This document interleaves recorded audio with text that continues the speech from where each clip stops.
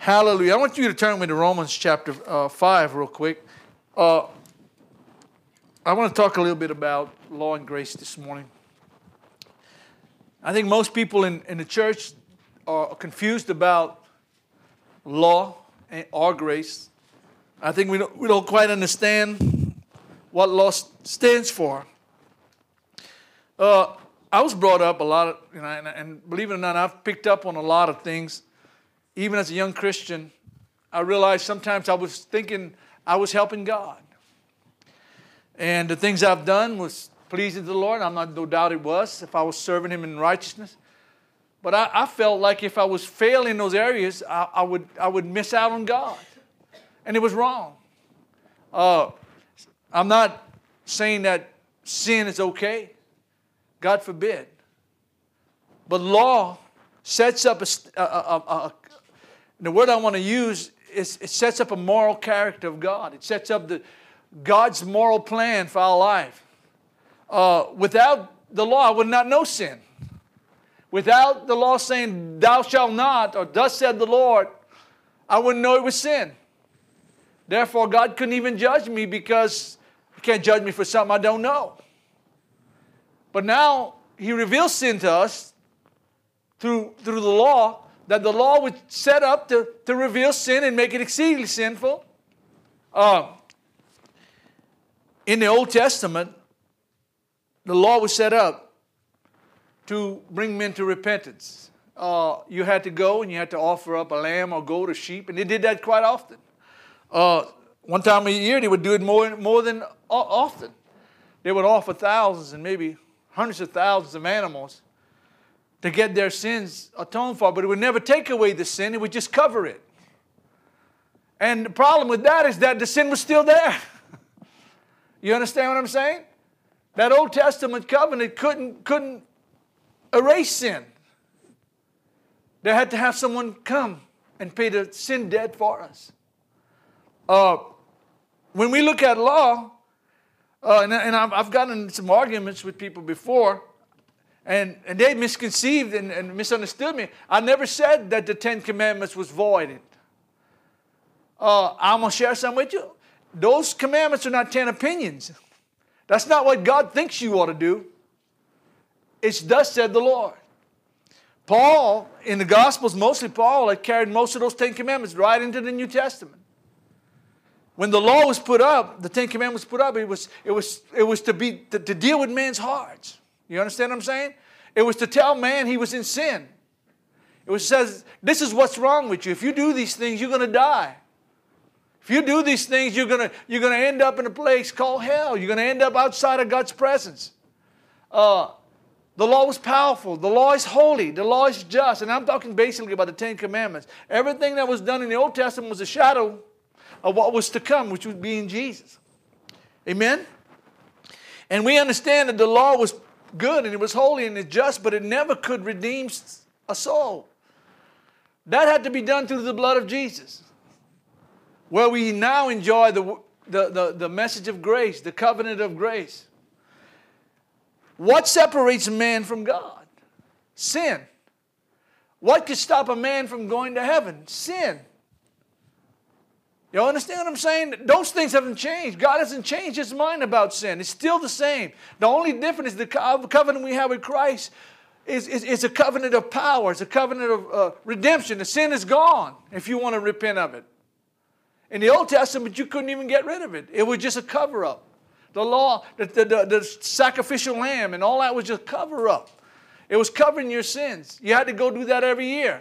And I had to tell somebody that wants to keep the law, say, well, you need to get on a jet and you need to go to Israel and find the temple, but you're not going to find it. It's not there right now.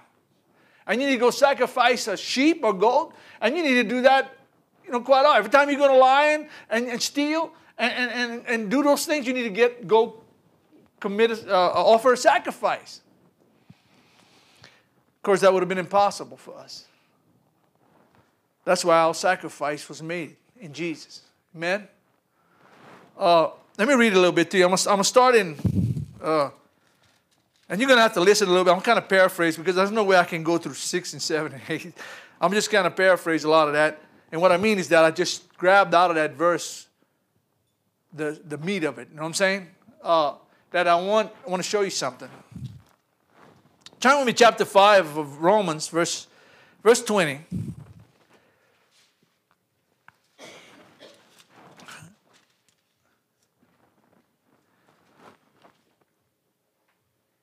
We're living in a time where preachers don't want to use the word sin.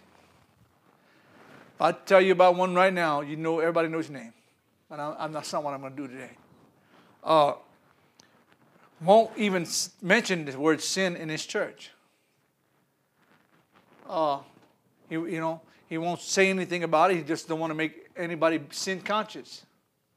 He wants everybody to feel good about themselves. He wants everybody to feel like every day's a Friday. He wants everybody to be happy. I'm going to tell you, if you got sin in your heart this morning, you need to get right. That sin will separate you from God. That sin will separate you from God. And I want to go all the way back to Adam and Eve.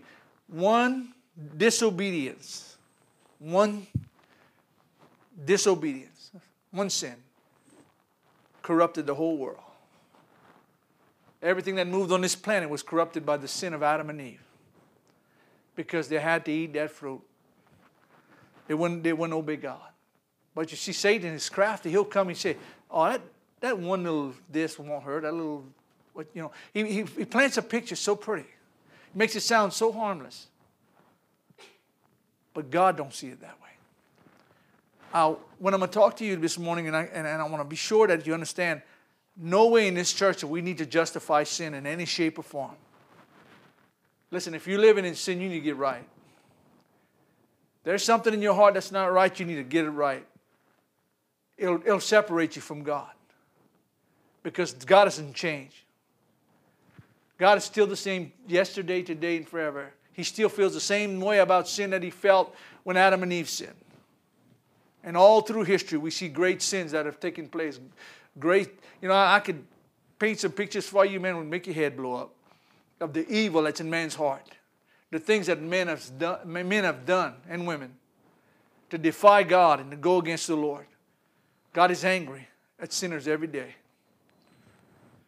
Let me say that again. God is angry at sinners every day. There's nothing pleasant to the Lord about sin. He judged the world, and he's going to judge it again because of it.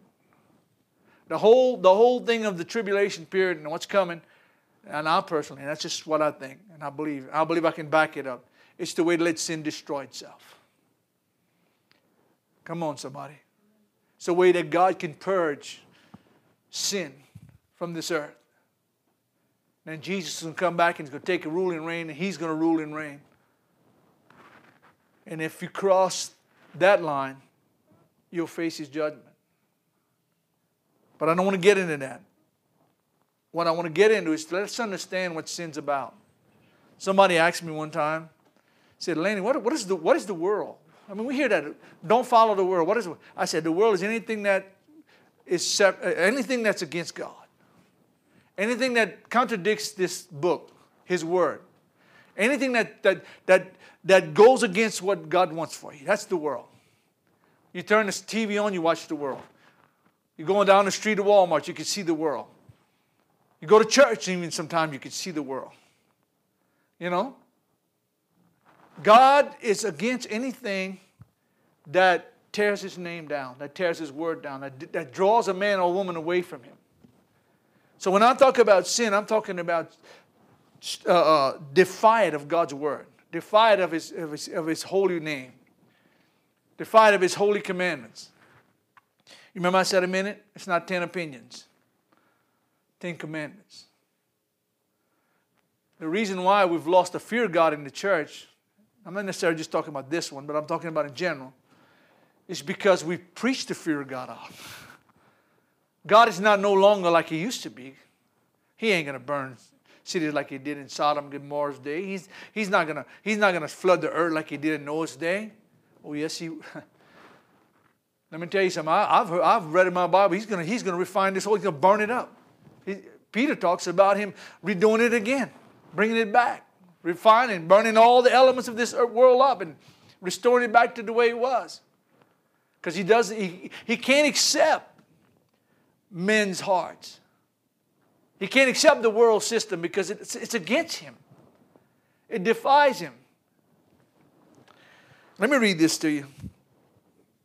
What I said, 5, verse 20 and 21. Moreover, the law entered that offense might abound. Where sin abounded, what? Grace much more abounds. What's greater than sin? Grace. Listen, you don't know what God has forgiven you of. If you can only see what angered God in your life, you would serve Him a whole lot more with fear and more reverence and more worship.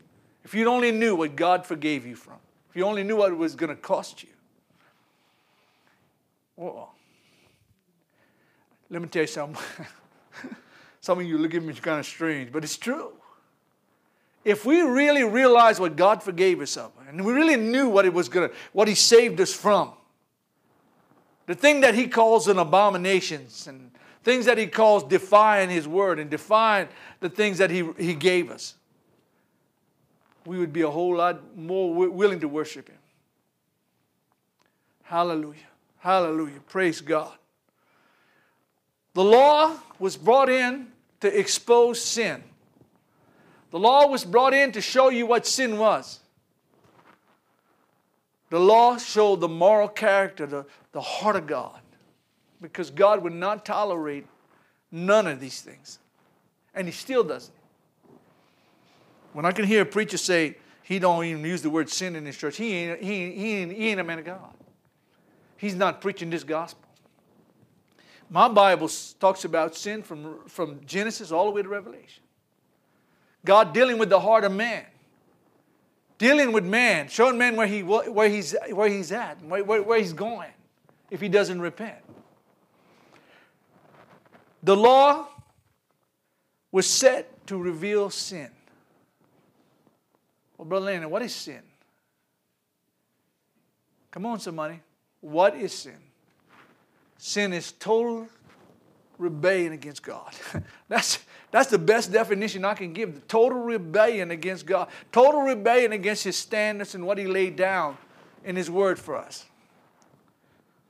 And it gets me kind of nervous, upset when I hear people say, well, if He just gave us a little bit more in the Bible to explain things, we can't handle what we got now.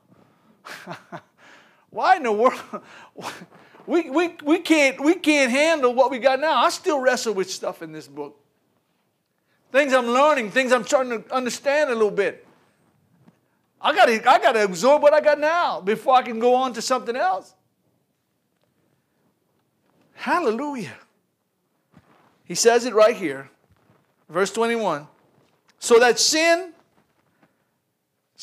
as sin reigns in death, even so much grace reign through righteousness, through eternal life, through Jesus Christ our Lord. So what? He's putting grace above sin. That's what He's doing. Where sin abounded, grace much more abounds. Amen. Thank God for the grace of God. Thank God He's looking for us. Thank God He's pouring His favor in our lives. Thank God He's saving us. You ever wonder what you were saved from? What is He saving me from? Oh, if you only knew. Eternal damnation, eternal separation from God. You know, I was thinking about hell, and that's another word we don't use in church. I'm sorry, I apologize. Well, I'm going to use it, amen.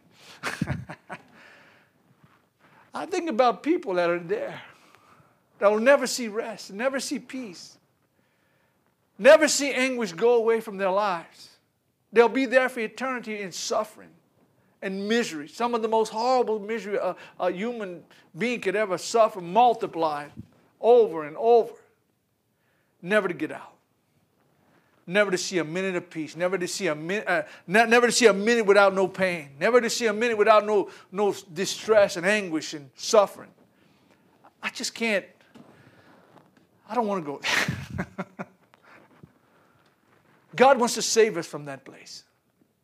So He made a way through Jesus Christ, through His grace. That grace much more about. I said that a while back, and I'm going to say it again. My son in the back, Boogie got more grace with me than you.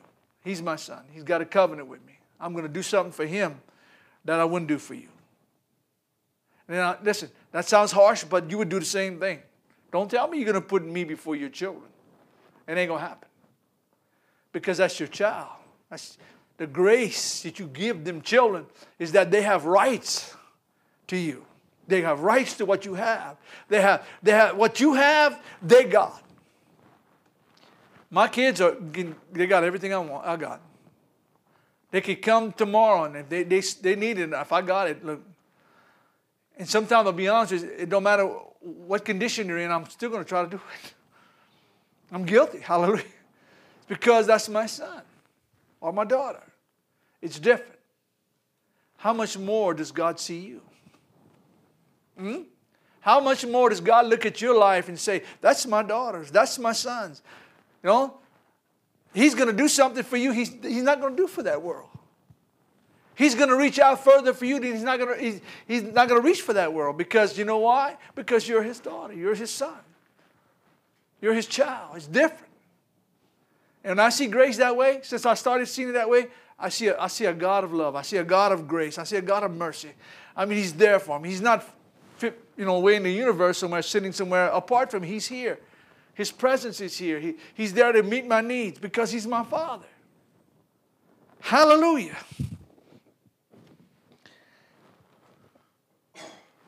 Chapter 6, verse 1. What shall we say then? Shall we continue in sin that grace may abound? Certainly not. Or how shall we that are dead to sin live any longer there? And that's the whole point.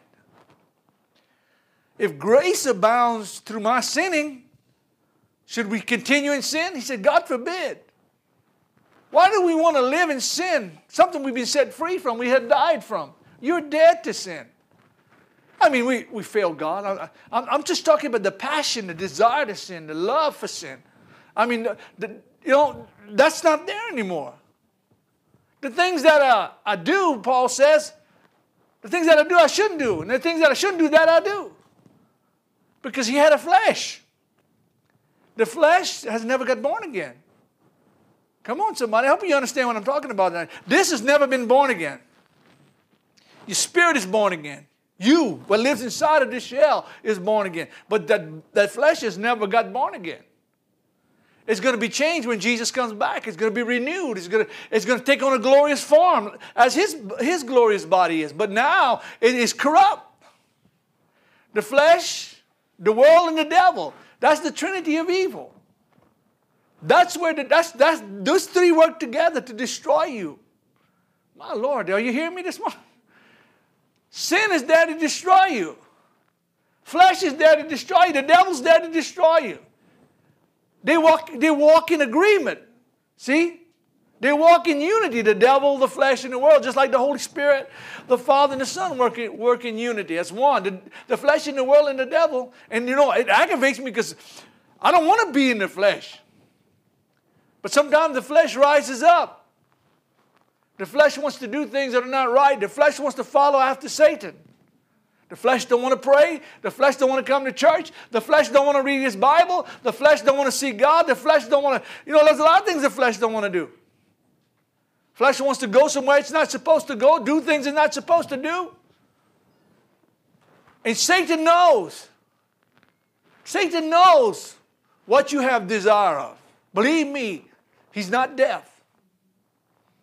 Somebody says, well, the devil don't know what I'm thinking. Oh, yes, he does. Because when I start thinking good thoughts, he brings an evil thought. And I don't have to even open my mouth. I don't have to open my mouth. I'm just thinking about the Lord and what God is doing. And say, no, you sure? You can hear that little demon. He's always contradicting God's word. But the Bible says if we walk in the flesh, we won't fulfill the lust of the flesh. I mean, walk in the spirit, we won't fulfill the lust of the flesh.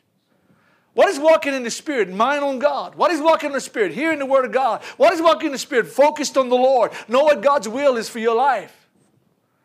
Walking in the Spirit. That don't mean going around talking in tongues all the time and hallelujah, hallelujah all over the street. He's talking about your walk. He's talking about your focus. He's talking about what you got to walk in the Spirit. You got to focus on the things of God. You got to walk in the things of God. And it's not always easy. Because the flesh warred against the spirit, and the spirit warred against the flesh. I'm going to tell you right now, and I ain't going to lie to you. When I get up in the morning, that battle's taking place right here. I'm telling you, that when I open my eyes, when it pop open in the morning, there's a battle taking place. Today, I'm going to have to make some decisions to continue serving God. Because Satan is coming with everything he's got. And he's going to lie to you, and he's going to tell you, he's going to deceive you and tell you things that are not right, and you're going to have to fight it. You're going to have to stand up with your sword, and you're going to have to go after him. As Jesus did when he was tempted 40 days and 40. You sure? You know what I'm saying? It is written, man shall not live by bread alone. Satan tried to tempt Jesus to turn stone into bread. And he always used the word of God against Jesus. But Jesus knew the word because he was the word. But he's given us that same word so we can fight that same battle. The devil shouldn't be walking all over us. As believers, we should stand up and put our feet on that ground and say, I'm walking in the Spirit. You know what God wants for your life. You know what's right and what's wrong. You know what the Spirit of God is trying to teach you. You know what you have to do. But I know something. I can quote these scriptures till I'm blue in the face. But if I'm not, my spirit, or the Holy Spirit is not there to strengthen that in my life, I'm just a bunch of words. I can tell somebody about God's word, but if I don't have the Holy Spirit, I'm never going to conquer Satan. What happened to Jesus when he went up into the mountain? When Satan tempted him, he first was filled with the Spirit. John the Baptist baptized him, you remember? Then the Spirit descended upon him like a dove, and he was led up of the Spirit in the wilderness. He didn't go by himself. God empowered him to fight the devil, to resist the devil. And I think about it, when he was in that mountain, if he'd have gave 1 inch to Satan, we wouldn't be here. There would have been no need, because God might have destroyed the whole earth, maybe. I don't know. I'm just thinking that. But if he'd have gave in to Satan just once, the cross would have never been possible, because that perfect sacrifice wouldn't have been perfect. See, he wanted to do what he did with Adam and Eve. Food again. Take the fruit. God just wants you to know you can be like God. But now he's telling Jesus to turn a stone into bread. Food can do a lot of damage to somebody. But the principle is that Jesus stood and he didn't give in. He didn't give in to Satan's lies. He used the word of God against Satan. Hallelujah. God is good. Let me go on. Verse 6 of chapter 6. Knowing this, that our old man is crucified with him, that the body of sin might be done away with, and I'm reading the New King James. But the body of sin, what's the body of sin? When you're crucified, the devil has no control over your life. See, death, you can go to a funeral or anywhere. You can go to a man's casket and cuss him out till he'll never tell you anything. You know why? He's dead. There's no life there. When something is dead, it's dead. Don't expect it to make a response. But we died with Christ. You get where I'm coming from? We took on, through baptism, the symbolic death and burial and resurrection of Jesus Christ. We came up a brand new creature. We had to be buried. So when we were baptized, and I'm getting baptism can't save you, but it's a powerful symbolic symbol of the death and burial and resurrection of Jesus Christ. So when you were buried in baptism, you came up a new creature. You didn't come up the same old corrupted person. You took on a new life. So you were dead to sin. Why do I still feel like sometimes I want to sin? Because of the flesh. I just told you a minute ago, that flesh never died. It never got born again. The flesh is corrupt. Every one of us in this room have a flesh. And you'd be lying to your teeth if you said, I got that flesh under control every day of the week. You have to crucify that flesh. You have to tell Satan, this ain't God. This is not what God wants. I'm going to serve the Lord. And use the Word of God against him.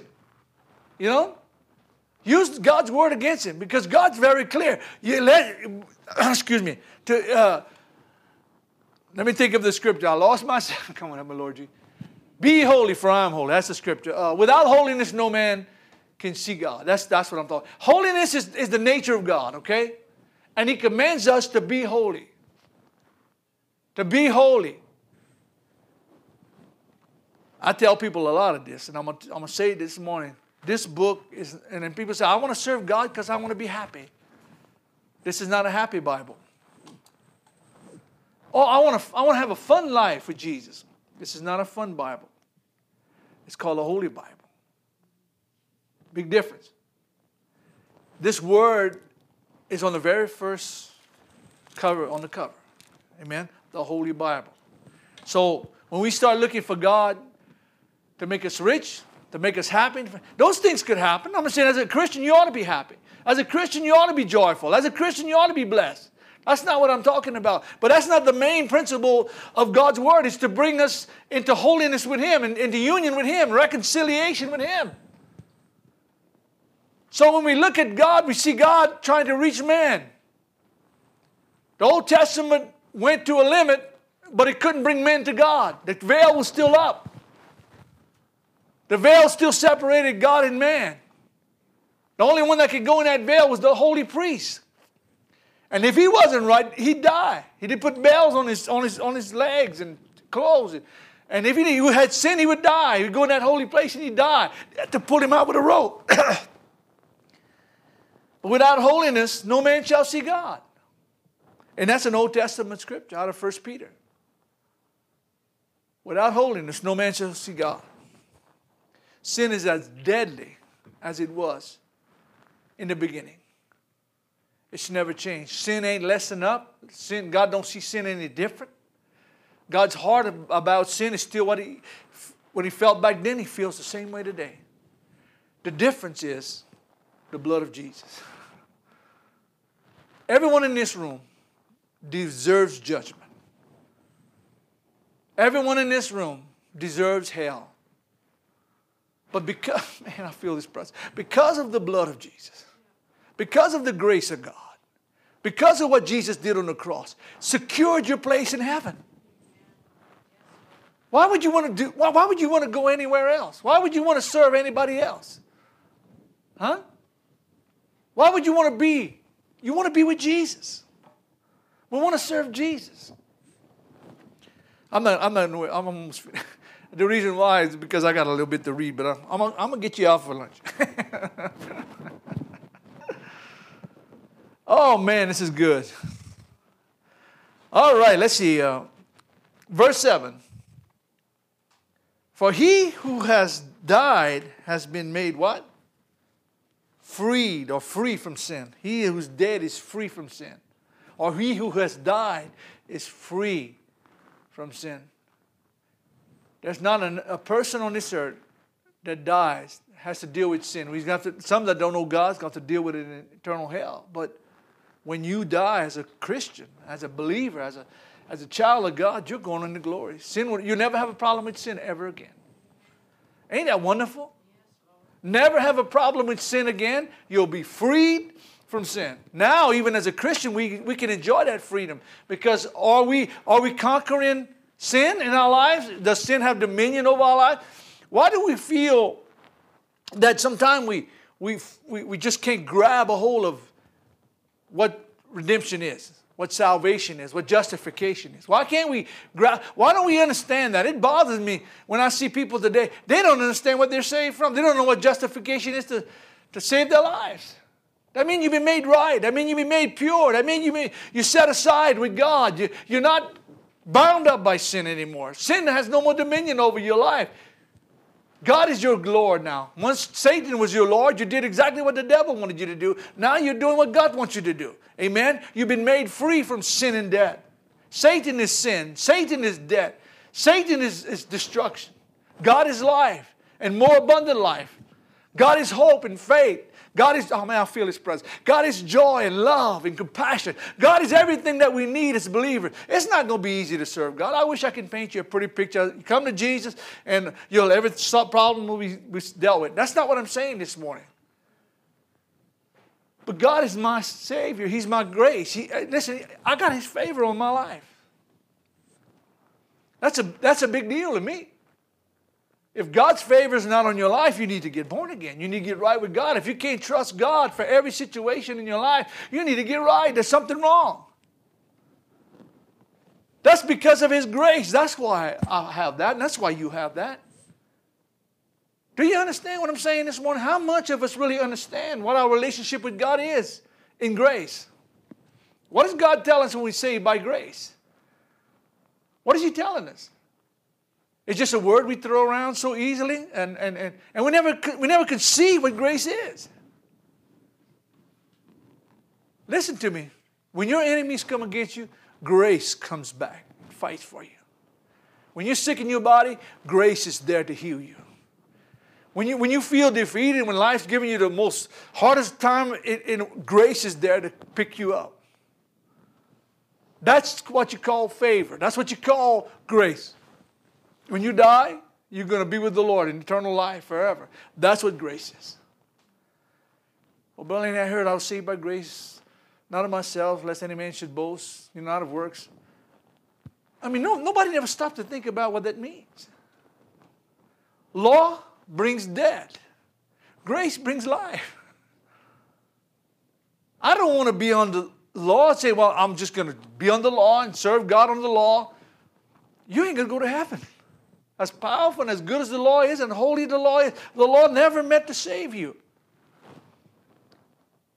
You have another covenant called grace. This is the one that we need. This is where, when we fail in God, when we feel like the world is going apart around us, we need that grace to walk with God. We need that grace to move forward. We need that grace. When I talk about law and grace, that's what I'm saying this morning. I'd much rather grace. And I'm not excusing the law. I'm not excusing the Ten Commandments. No, God still thinks dishonoring your father and mother is a sin. God still thinks lying, stealing, coveting somebody's house or land, a wife, a husband, is still a sin. The worst one is, I shall have no other gods before you. Do you realize God gave, Jesus said, what's the two greatest commandments? To love the Lord your God with all your heart, all your mind, all your strength. And to love your neighbor as yourself. If you ever study the Ten Commandments, in Exodus 20, the first 5 of those commandments deal with your relationship with God. And the second 5 deal with your relationship to man. If you love God with all your heart and mind and strength, you're not going to have no other gods before. You're going to remember a day to rest. You're not going to make no idols or graven images. On and on. You're not going to take the name of the Lord in vain. If you love Him with all your heart, if you love your neighbor as yourself, you're not going to go and try to steal what they got and lie and take their husbands and wife, whatever, take their land, covet whatever they have. Dishonor your father and mother. You're not going to do that. That's why Jesus said, if you do these two things, you fulfill the whole law. Because the whole law is consistent in those two commandments, what Jesus said. To love the Lord your God with all your heart, all your strength, and love your neighbor as yourself. And that's what we need to do. It's not hard to love you because I love Jesus. It's not hard to love my wife because I love Jesus. It's not hard to love you because I love. It's not hard to not have no idols because I love God. You get what I'm saying? Your relationship on this planet is with two entities, God and people. You know what I'm saying? Jesus and people. That's it. I mean, you get married, you have a wife, and your relationship becomes Jesus and you and your wife. Because those two, and Jesus made it very clear. A marriage is like a union between the father and his people. You love your wife with all your heart, mind, and strength. You love Neighbor as yourself. But the point I mean is that Jesus compared our relationship with him to marriage. You'll get what I'm saying? He compared it to a marriage. The marriage between a man and a woman. I asked myself one time, Lord, do I love my wife? He said, well, yeah. He said, would you die for her? I said, well, yeah. He said, I love your wife as Christ loved the church and gave himself for it. I love my mama, but my mama's not more important than my wife. Because the Bible says to forsake father and mother and be joined unto your wife. My wife is going to be with me till I die or the rapture happens. That's a union, that's a type of union between a husband and a wife that reflects my relationship with Jesus. Because as I'm going to be with my wife till I die, I'm going to be with Jesus till I die and beyond. So I told somebody a while back, I was preaching, that was years ago, about, I said, I can tell what kind of relationship you have with your wife. Well, with God, on how you treat your wife. And they got mad at me. I got some of them. How you treat your wife or how you treat your husband is what kind of relationship you have with God. If you mouth your wife up all the time, or your husband, that's the kind of relationship you have with God. Oh, no, brother. I don't know. Because if that's a reflection of your relationship between your husband and wife is what you have with God, then I sure hate to see how you talk to God. Listen to me, praise God. I'm not going to get into another subject, but I'm trying to show you something. There's a power in grace. There's a power in the law. The law is there to show what sin is. The grace is there to give forgiveness of that sin. You know what I'm saying? I am not a sinner. And if you're born again, you're not. Because you know what? A sinner sins because he's a sinner. Not saying that we don't sin sometimes. But I don't believe there's a person in here that wants to sin. I hope not. There's not a person in here that don't want to go against God. You're not here this morning because you want to go against God. You're here to hear something from the Lord. You want to know what God's will is for your life. So when I'm saying you have to obey the Lord and what He says in His Word, you got to get. That's how you come in union with Him. He's the teacher. I'm the learner. I'm the student. You get that? God don't need your opinion. God don't need your counseling. God don't need what you think. The only way you're going to have fellowship with God is if you agree with Him. God sounds harsh. No, He's not. Because He's holy. And He knows what needs to be done. He knows what your heart is like. Hallelujah. Praise God. I'm going to read a little bit more and I'm going to shut it down, okay? Because there's a lot to absorb this morning, okay? How many know what grace is all about? I mean, seriously.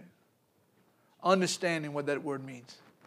And grace is the very love of God, the very character of God, the very nature of God. God wants to forgive man. God didn't create hell for one soul. So He sent His Son to die on the cross for our sins. That we don't have to go to that place. Believe me, you don't want to go there. You don't want to go there. You know what? I'm going to say something. I see a lot of people struggle and they lack the peace of God in life because they're not trusting in the grace of God. You hear what I'm saying? They're not trusting in. They go to church and they struggle and there's no joy in their life and there's no peace in their life. And they're almost trying to win God over with their feelings and their emotions. You know? Or even in some cases, self-pity. Oh God, poor me. Oh God, you got to look at me. Poor me. I'm going through all of this, God. Poor me, poor me, poor. And you know, there's a time for acts. God knows what you're going through.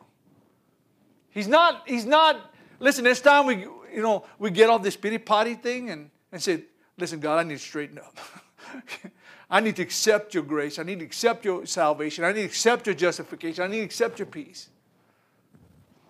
There's a scripture I used a while back, and that's word quoting. Let the peace of God rule your heart, in your heart. Now, excuse me, that means you got to let this peace govern you. When you let the peace of God govern your heart, direct your heart, lead your heart, then you'll be a happy Christian. You'll be one that can hear from God. You know what?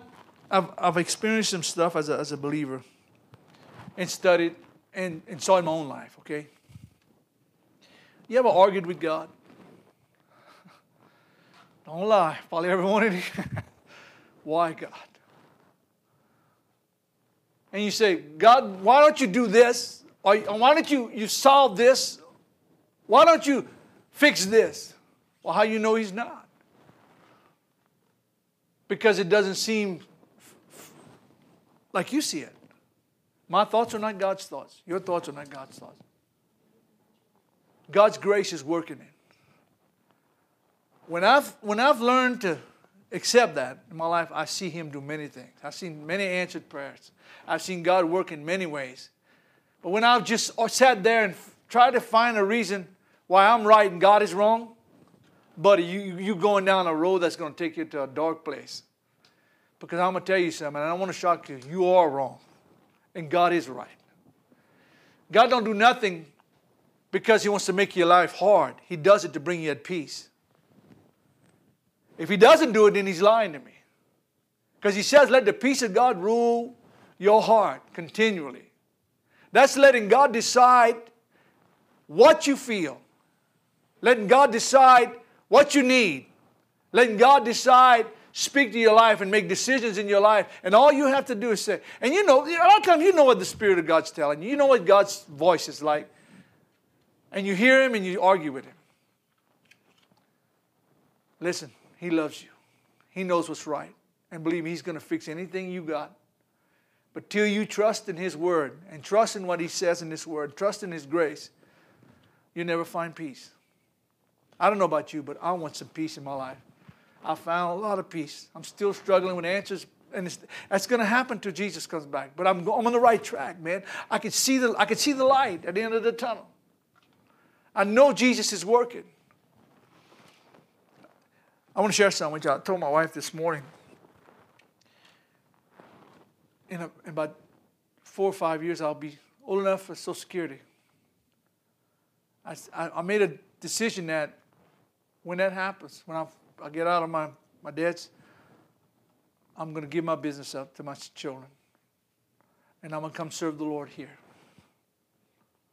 As a pastor of this church, I got a lot of things to learn, y'all. Sometimes I fumble on my words sometimes.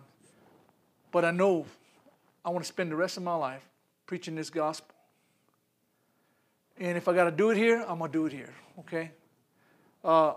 There's not a person in this room ain't got no potential with the Lord. God loves you. You might be an intercessor. You might be an encourager. You might be a teacher. Pastor, maybe. Evangelist. You don't know.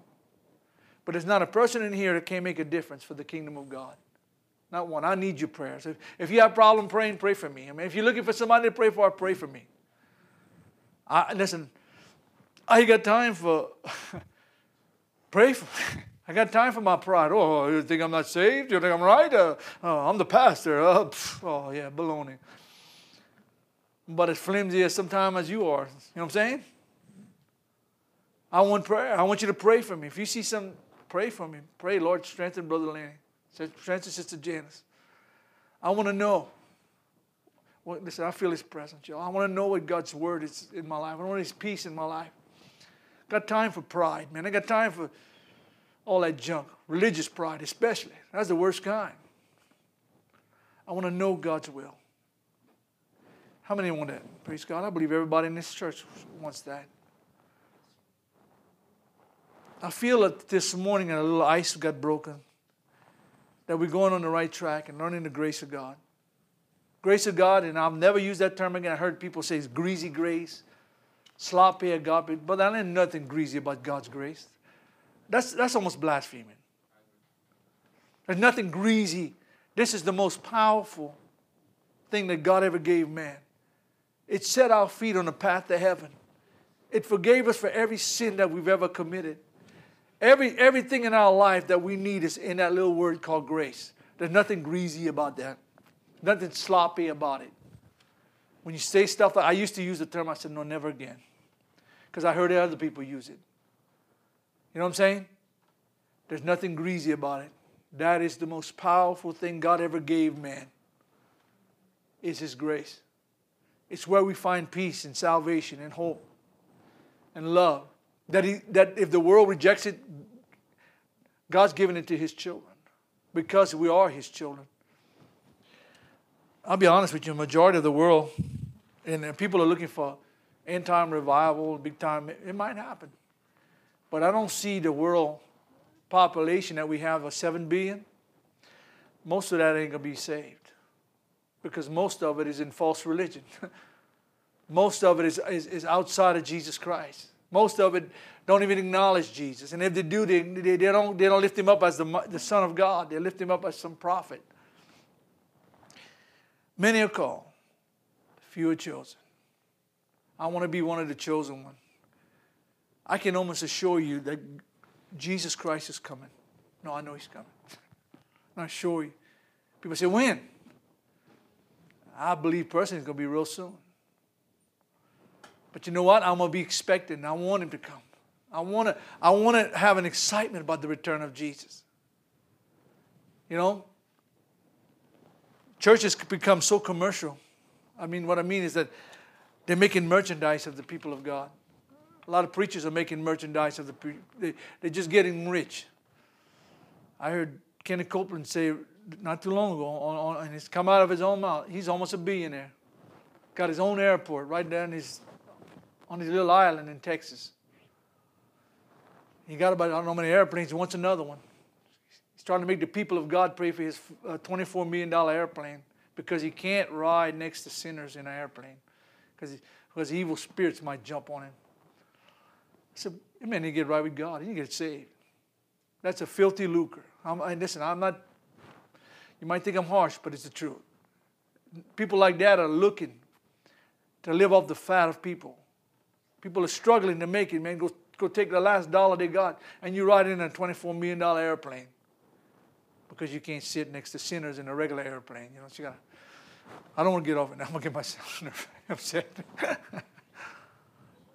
Hallelujah. Let's stand up, praise God. I hope this helped you this morning. I think we got a long way to go in learning what grace and law is about. I want everybody to see where they're at with Jesus this morning, okay?